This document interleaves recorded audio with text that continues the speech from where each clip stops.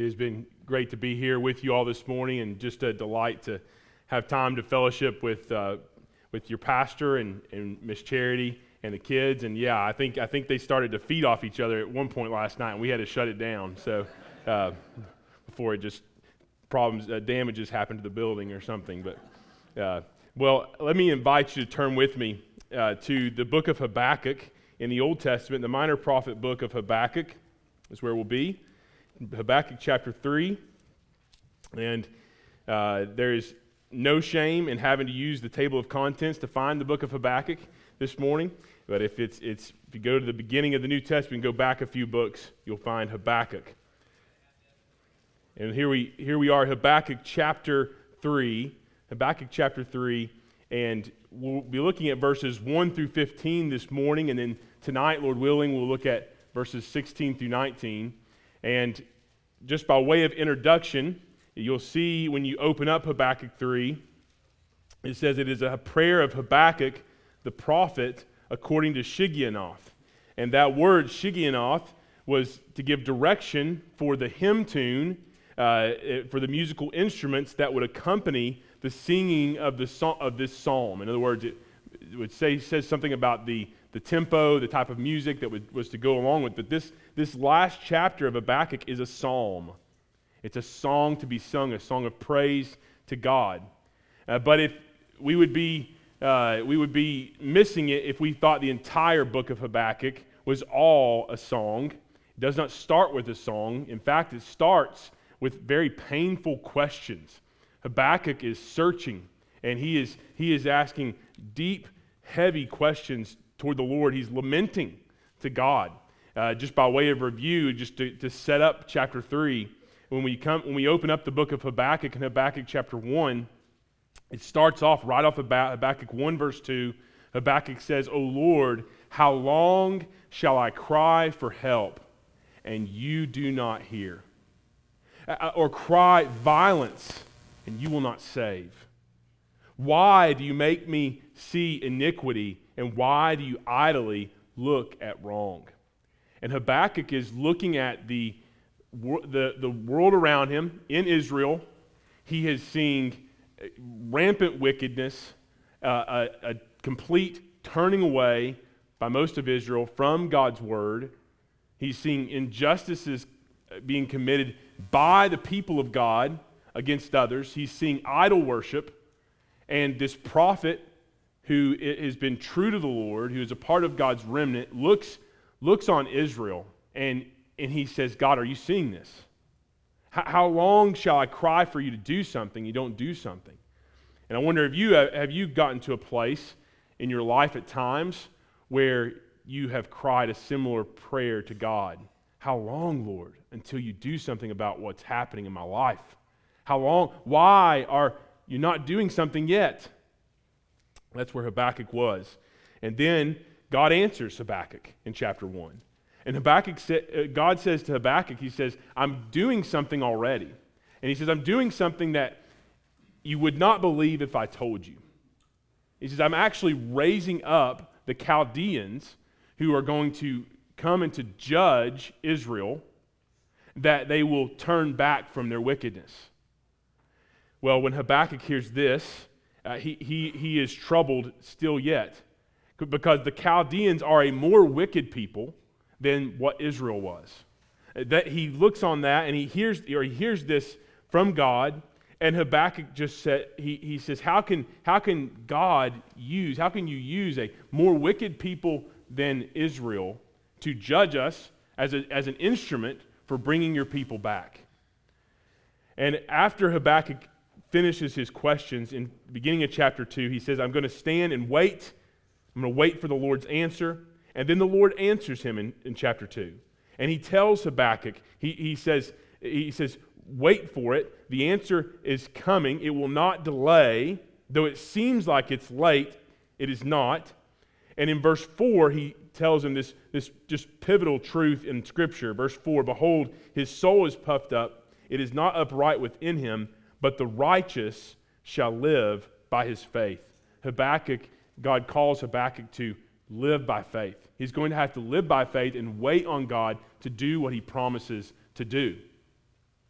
And so God then shares with Habakkuk how he is going to deal not only with Israel, but he's going to deal with the Chaldeans. The Chaldeans are going to be held accountable for their actions. Although they are a tool in the hands of a sovereign God, they will not be held guiltless. They will be held responsible for their wickedness that they are doing. And in chapter 2, there's this taunt song, and in the middle of this taunt song in chapter 2, there's this beautiful promise to Habakkuk from the Lord, verse 14 of chapter 2, "For the earth will be filled with the knowledge of the glory of the Lord as the waters cover the sea." Now that is a promise that we still await to come in fulfillment. We wait to see that day when the Lord returns and the knowledge of the glory of the Lord will cover this world among all people as the waters cover the sea. And so when God ends his answer this second time to Habakkuk, now Habakkuk responds in song. No longer is he asking questions. Now he just praises.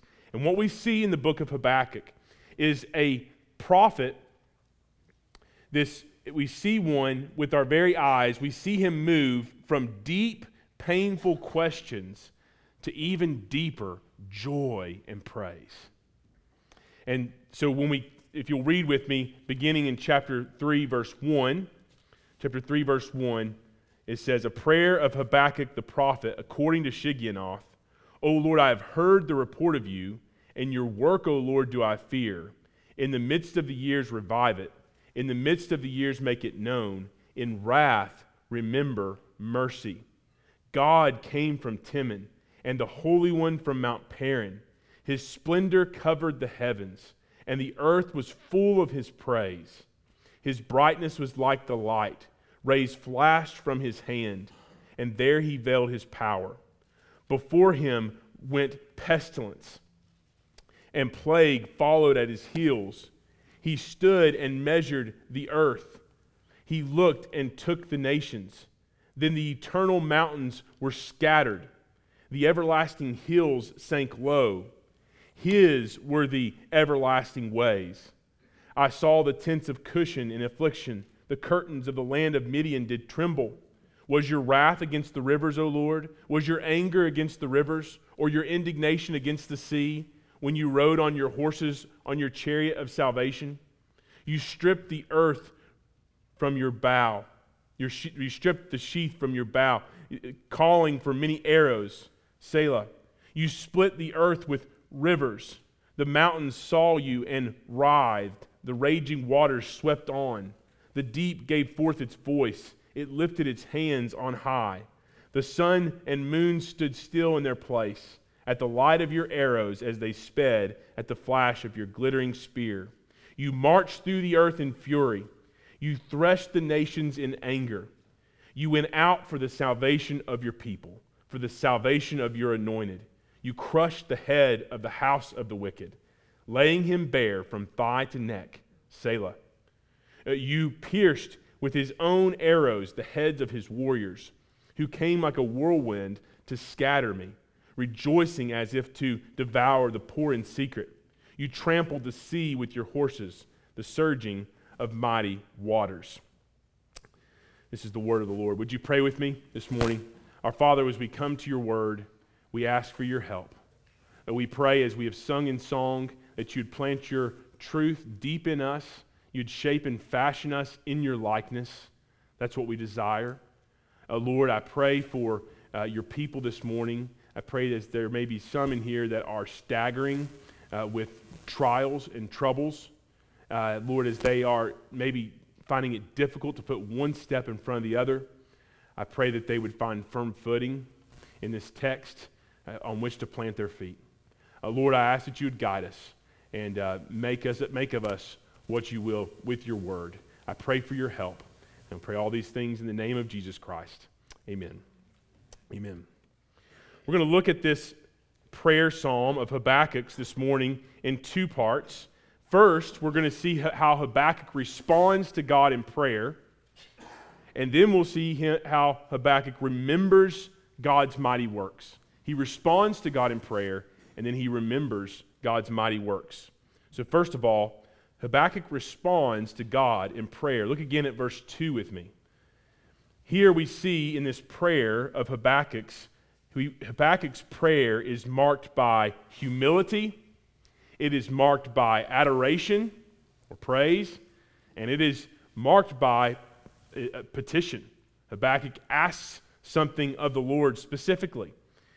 First, he says, "O Lord, I have heard the report of you." We see his humility.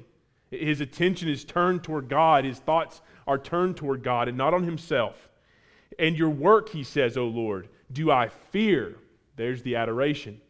"In the midst of the years, revive it. In the midst of the years, make it known. In wrath, remember mercy." There's his petition. Notice with me the humility of Habakkuk's prayer.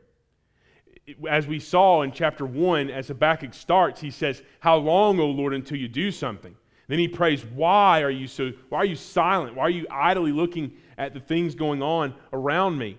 But in chapter 3, Habakkuk comes humbly before God, and he no longer questions the Lord. He says, "O Lord, I've heard the report of you, and your work, O Lord, do I fear." Habakkuk says, "I've heard of your deeds." Habakkuk's concern is no longer for his own work in Israel or for his own name as a prophet. He has come to the place that you and I must come. His concern is for the glory of God, that God's name is at stake in all of these things. He prays, "Lord, I've heard of your mighty works." Oh, friend, you and I cannot come to God in pride. We cannot. If you would come to him in prayer truly, you must have a heart-level conviction that you are coming to the one who can do something about what you cannot do something about. That you're coming to the one who can do exceedingly abundantly above all that we can even ask or think. Ephesians 3:20 tells us. You see, prideful prayers will be rare because a prideful heart rarely sees its need for prayer.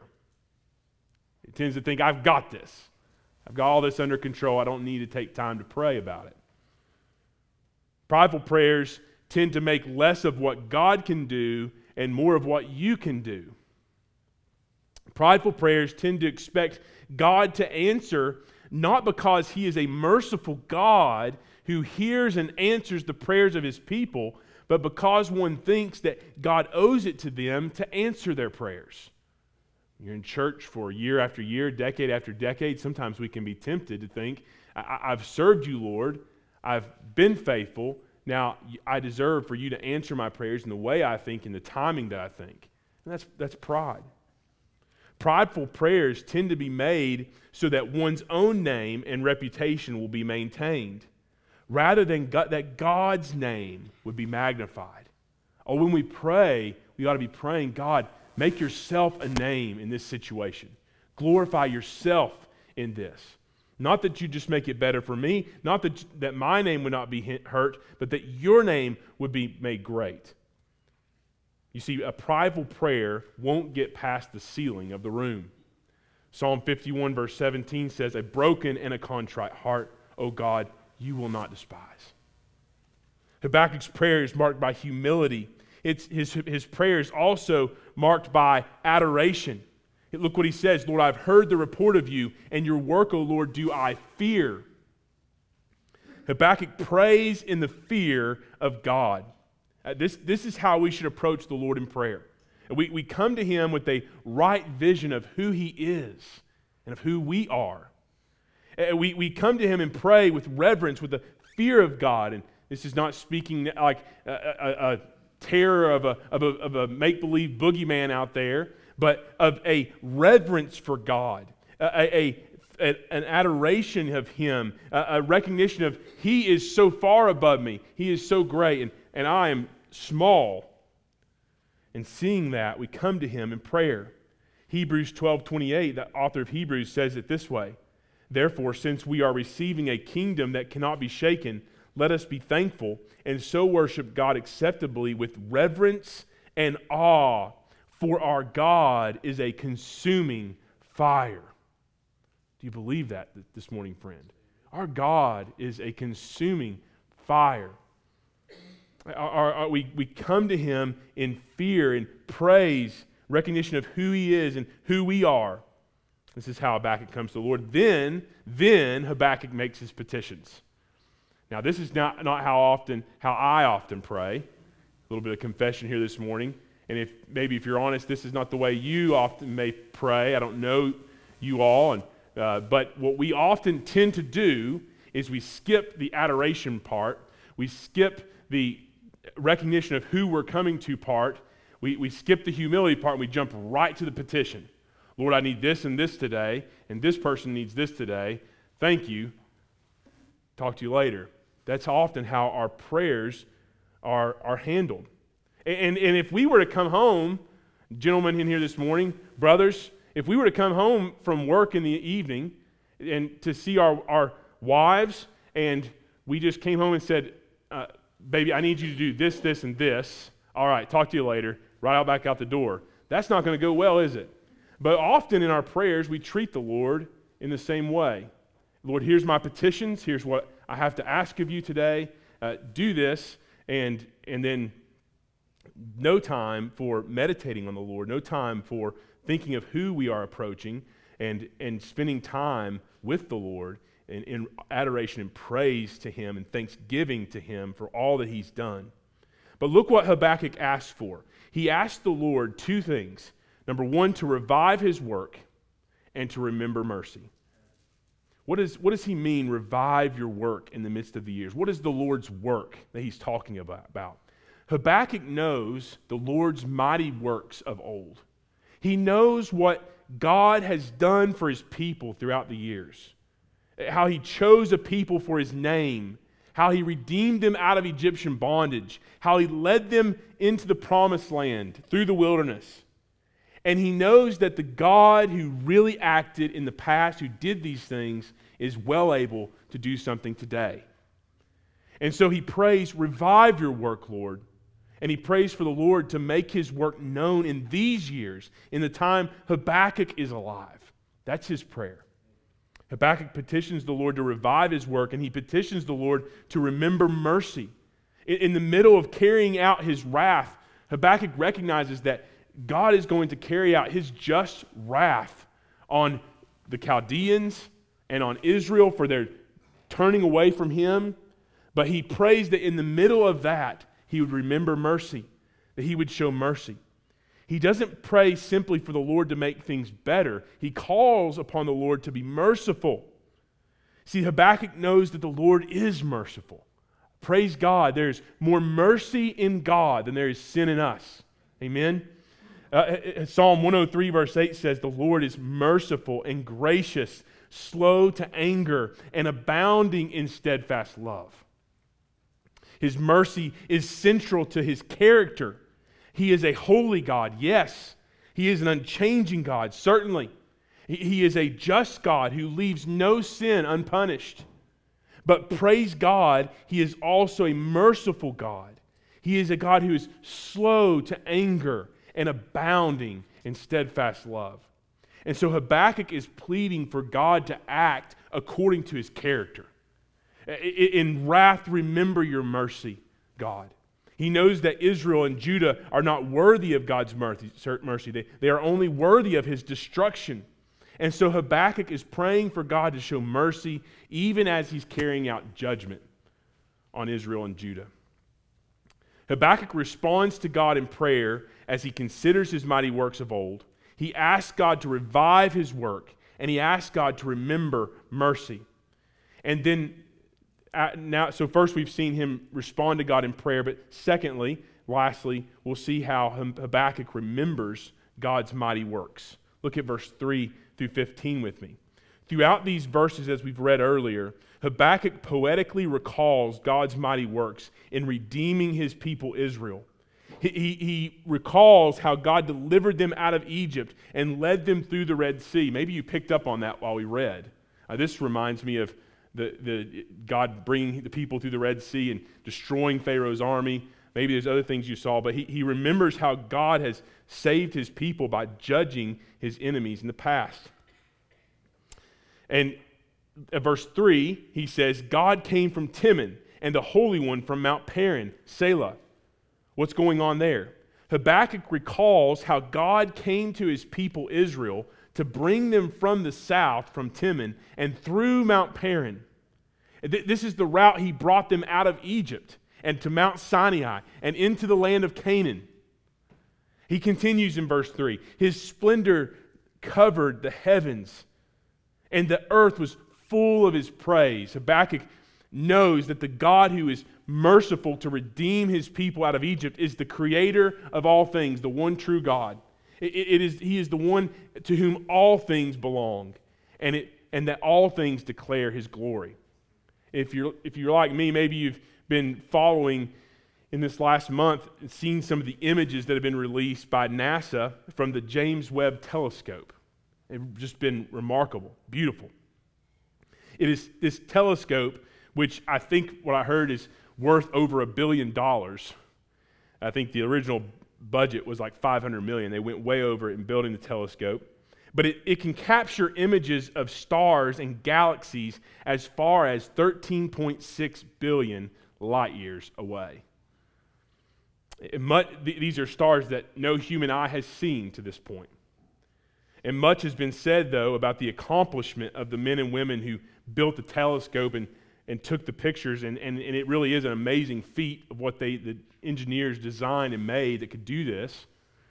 But when you think about it, from a Christian worldview, when we think about that, that's like building a house next to the Grand Canyon and framing out a window that you could look out over the Grand Canyon and then turning and going, that's a really nice window, isn't it? Yeah, this is an amazing window.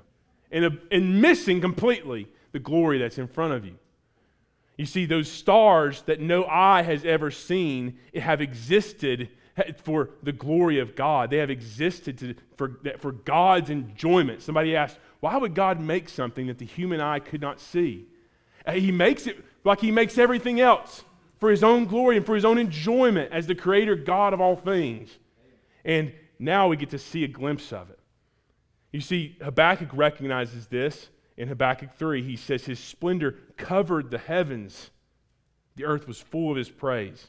He goes on in verse 4, his brightness was like the light, rays flashed from his hand, and there he veiled his power. Habakkuk recalls how the God who dwells in unapproachable light appeared to Moses, and how the Lord put Moses in the cleft of a rock and caused his radiant glory to pass by. Verse 5, plague goes before him, pestilence follows in his steps. He recalls how the Lord came to his people and delivered them from Egypt, how the Lord brought plagues on Egypt to save his people out of bondage under Pharaoh. What we see in these verses is a pattern.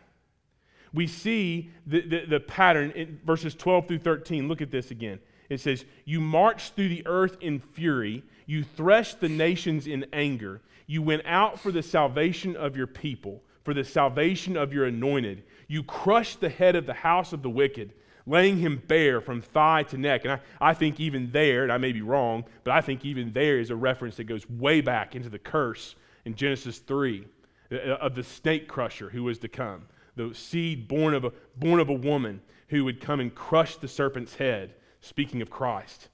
But it also is referencing back to how God delivered his people out of Egypt and how he crushed their enemies. And the pattern that we're seeing here is that God saves his people through judgment upon their enemies. He saves his people through judgment on their enemies. He brings judgment upon his enemies, and through this judgment of his enemies, he saves his people, Israel. It is salvation through judgment. That's the pattern throughout this prayer song. And what we need to pause a minute and remember is these are not fairy tales that have been passed down. God has entered into space and time and has really worked and has moved and done these things. Habakkuk knows this, and he prays that as God has worked in the past, that he would, in his wrath, as he judges his people and uses the wicked Chaldeans to do it, that he would remember mercy. He prays that the Lord would once again deliver his people, and he has confidence that he will, based on what he has seen him do in the past. His confidence in the Lord is based on what God has promised and what God has done, his faithfulness throughout the past. That's where he plants his feet. You see, this is how we are to trust God today, brother and sister. We recall what God has done in the past, and we know he'll be faithful in the future. We can have confidence of that. The great Welsh preacher Martin Lloyd-Jones, he said, the only way to pass through a bog is to find solid places on which you can place your feet. Sometimes our family like to go what we call creek stomping, where you just, instead of hiking a trail, you put on an old pair of sneakers and you hike a creek, up and down the creek, and it's a lot of fun. But when you're doing that, you have to constantly be watching where you're stepping next, and is this rock going to be slippery? Is this a firm place to put my foot here? And see, this is how we trust the Lord today. This is how we live by faith, as he has called us to in the book of Habakkuk. We remember what he has done, and we remember his promises that can never fail, and that is the sure footing that we need. Those are the places where we plant our feet when we don't know where to place our feet. When the ground underneath us seems shaky, we plant our feet on the promises of God and on his character of who he is and what he's done in the past, and knowing we have confidence in him for the future. And the truth of the matter is, friends, we have even greater evidence of God's mighty works on which to place our spiritual feet than even our prophet Habakkuk had. Think about what Habakkuk did not live to see that we know that God has done. Verse 13, he's in passing, I believe, references this snake crusher to come. You crush the head of the house of the wicked. In Galatians 4 and 5 says, when the fullness of time had come, God sent forth his Son, born of a woman, born under the law, to redeem those who were under the law, so that we might receive adoption as sons. Why did Paul in Galatians need to say that he was born of a woman, like we all are? It's a reference back to Genesis 3 of the seed of the woman who was promised to come, who would crush the serpent's head. Jesus is that snake crusher. God has come, the Lord Jesus Christ, to save his people through judgment. You and I, because of our sin, stand guilty before a holy God. We deserve only his judgment and to be separated from him forever in hell. Sin is too powerful for us. Satan is too great of an enemy. The great deceiver holds us under his lies and his deception. Death is inescapable, but God is mighty to save.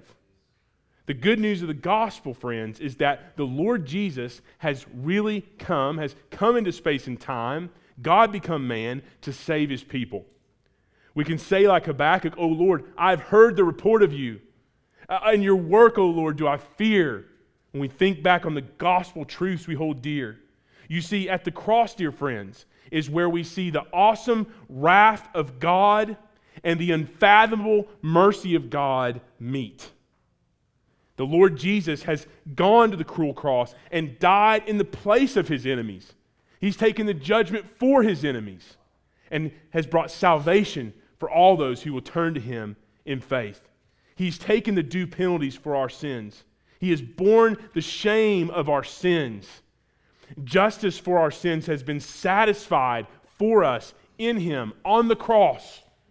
He has shed his blood to wash away our sins. 1 Peter 2:24, Peter says, he himself bore our sins in his body on the tree, that we might die to sin and live to righteousness. By his wounds you have been healed. And he was buried, and he rose again victorious over the grave. And in his resurrection, he finally and completely crushed his enemies. He crushed our enemies. And he has given the devil a mortal wound that he's not going to recover from. He has defeated death, hell, and the grave. But not only has he defeated our greatest enemies, he also saves, he makes holy, he provides forgiveness for his enemies. In our sin, we are enemies of God.